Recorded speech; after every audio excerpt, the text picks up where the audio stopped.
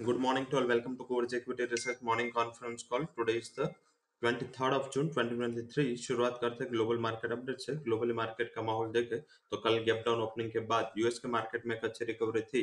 हालांकि कल दोपहर जब European and UK market open हुआ तब एक सडन गिरावट वहां पे 12:30 से 1 बजे तक थी। हमने उसमें कमेंट्स भी डाली थी कि इन्फ्लेशन जो बढ़ के आए हैं इस हिसाब से मार्केट की एक्सपेक्टेशन है कि जो 25 बेस पॉइंट से रेट हाइक की उम्मीद थी बैंक ऑफ इंग्लैंड से, वो थोड़ा स्टिप रेट हाइक आया and 50 basis point rate hike आया। जो उम्मीद भी थी शायद हॉकिश टर्न होगा पॉलिसी का, बट रेट हाइक में नहीं, पॉलिसी के टर्न पे मार्केट की एस्टिमेट थी। हालांकि जब ये एक्चुअल सिचुएशन हुई, एक्चुअली जब रेट हाइक हुआ तब 94 से 90.5 पॉइंट डाउन था वहां का बेंचमार्क फुट्सी, बट उसके बाद वहां पे रिकवरी देखने को मिली।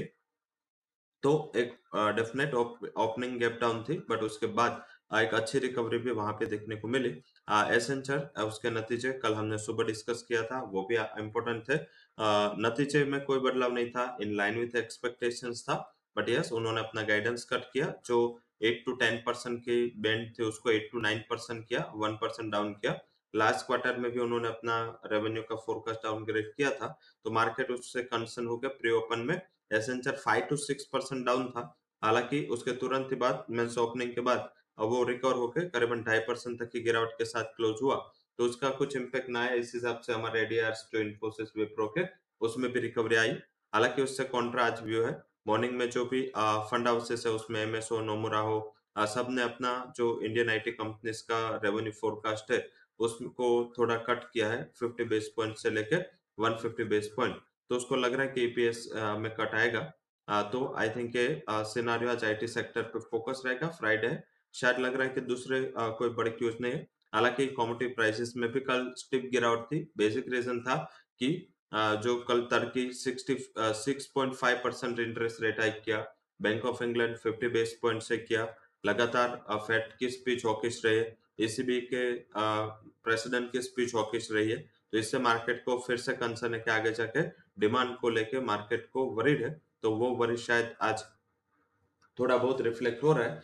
कल एक बार एसएक्स निफ्टी 50-60 पॉइंट प्लस था, बट आज सुबह में देखें तो एशियन मार्केट में पर्टिकुलर निक्के में 770 पॉइंट की एक स्टिप गिरावट थी।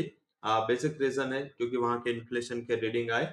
हालांकि एक्सपेक्टेशन से भी बेट मीन्स के कम होके आए, उसका कोई ज्यादा वरी नहीं था। वरी इज द मीन्स के जो अभी वोलेटिलिटी है ग्लोबल मार्केट की, वो थोड़ी एक प्रॉब्लमेटिक है। एज वेल एज ये जो जब भी येन स्ट्रांग होता है, मीन्स की जब पॉलिसी का भी एक्सपेक्टेशंस मार्केट में बढ़ा है, तभी भी मीन्स निक्के में इतना गिरावट है।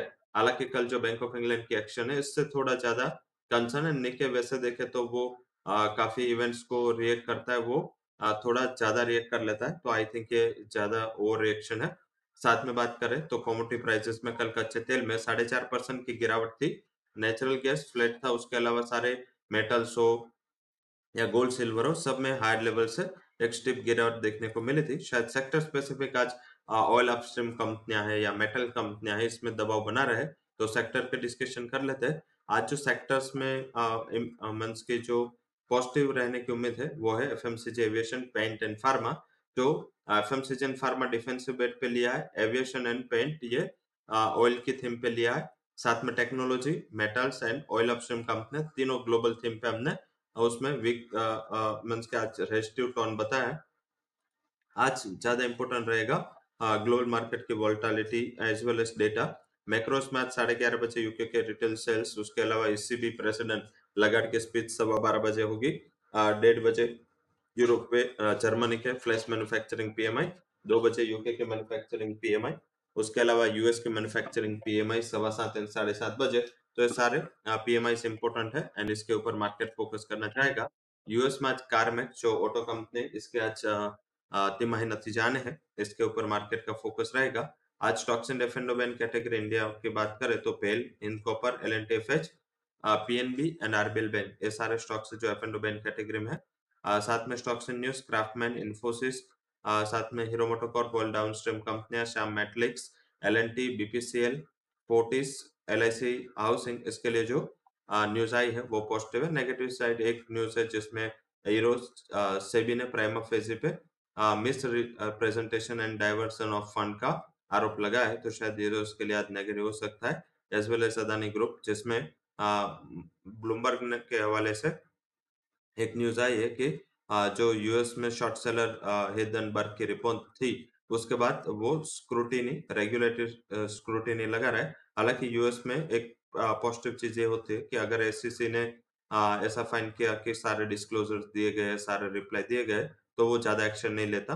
तो आई थिंक इसमें अच्छा है कि सीधा एसईसी किसी की कंप्लेंट के ऊपर ये इन्वेस्टिगेशन नहीं है। अगर कंप्लेंट के ऊपर इन्वेस्टिगेशन होता, तो मेरे हिसाब से डेफिनेटली ये अदानी ग्रुप के लिए बहुत बड़ा सेंटिमेंट नेगेटिव होता, क्योंकि यूएस रेगुलेटरी की स्क्रूटिनी थोड़ी टाइट होती है। बट यस, ये वॉलंटरीली एक्शन है, तो शायद लग रहा है कि इसके बाद जो अदानी का क्लैरिफिकेशन पे आया कि उसको वो अवैध नहीं है, तो शायद लग रहा है कि इतना ज़्यादा इसका इम्पैक्ट ना हो। बेसिकली एक थोड़ा मोमेंटम रेस्टिव हो।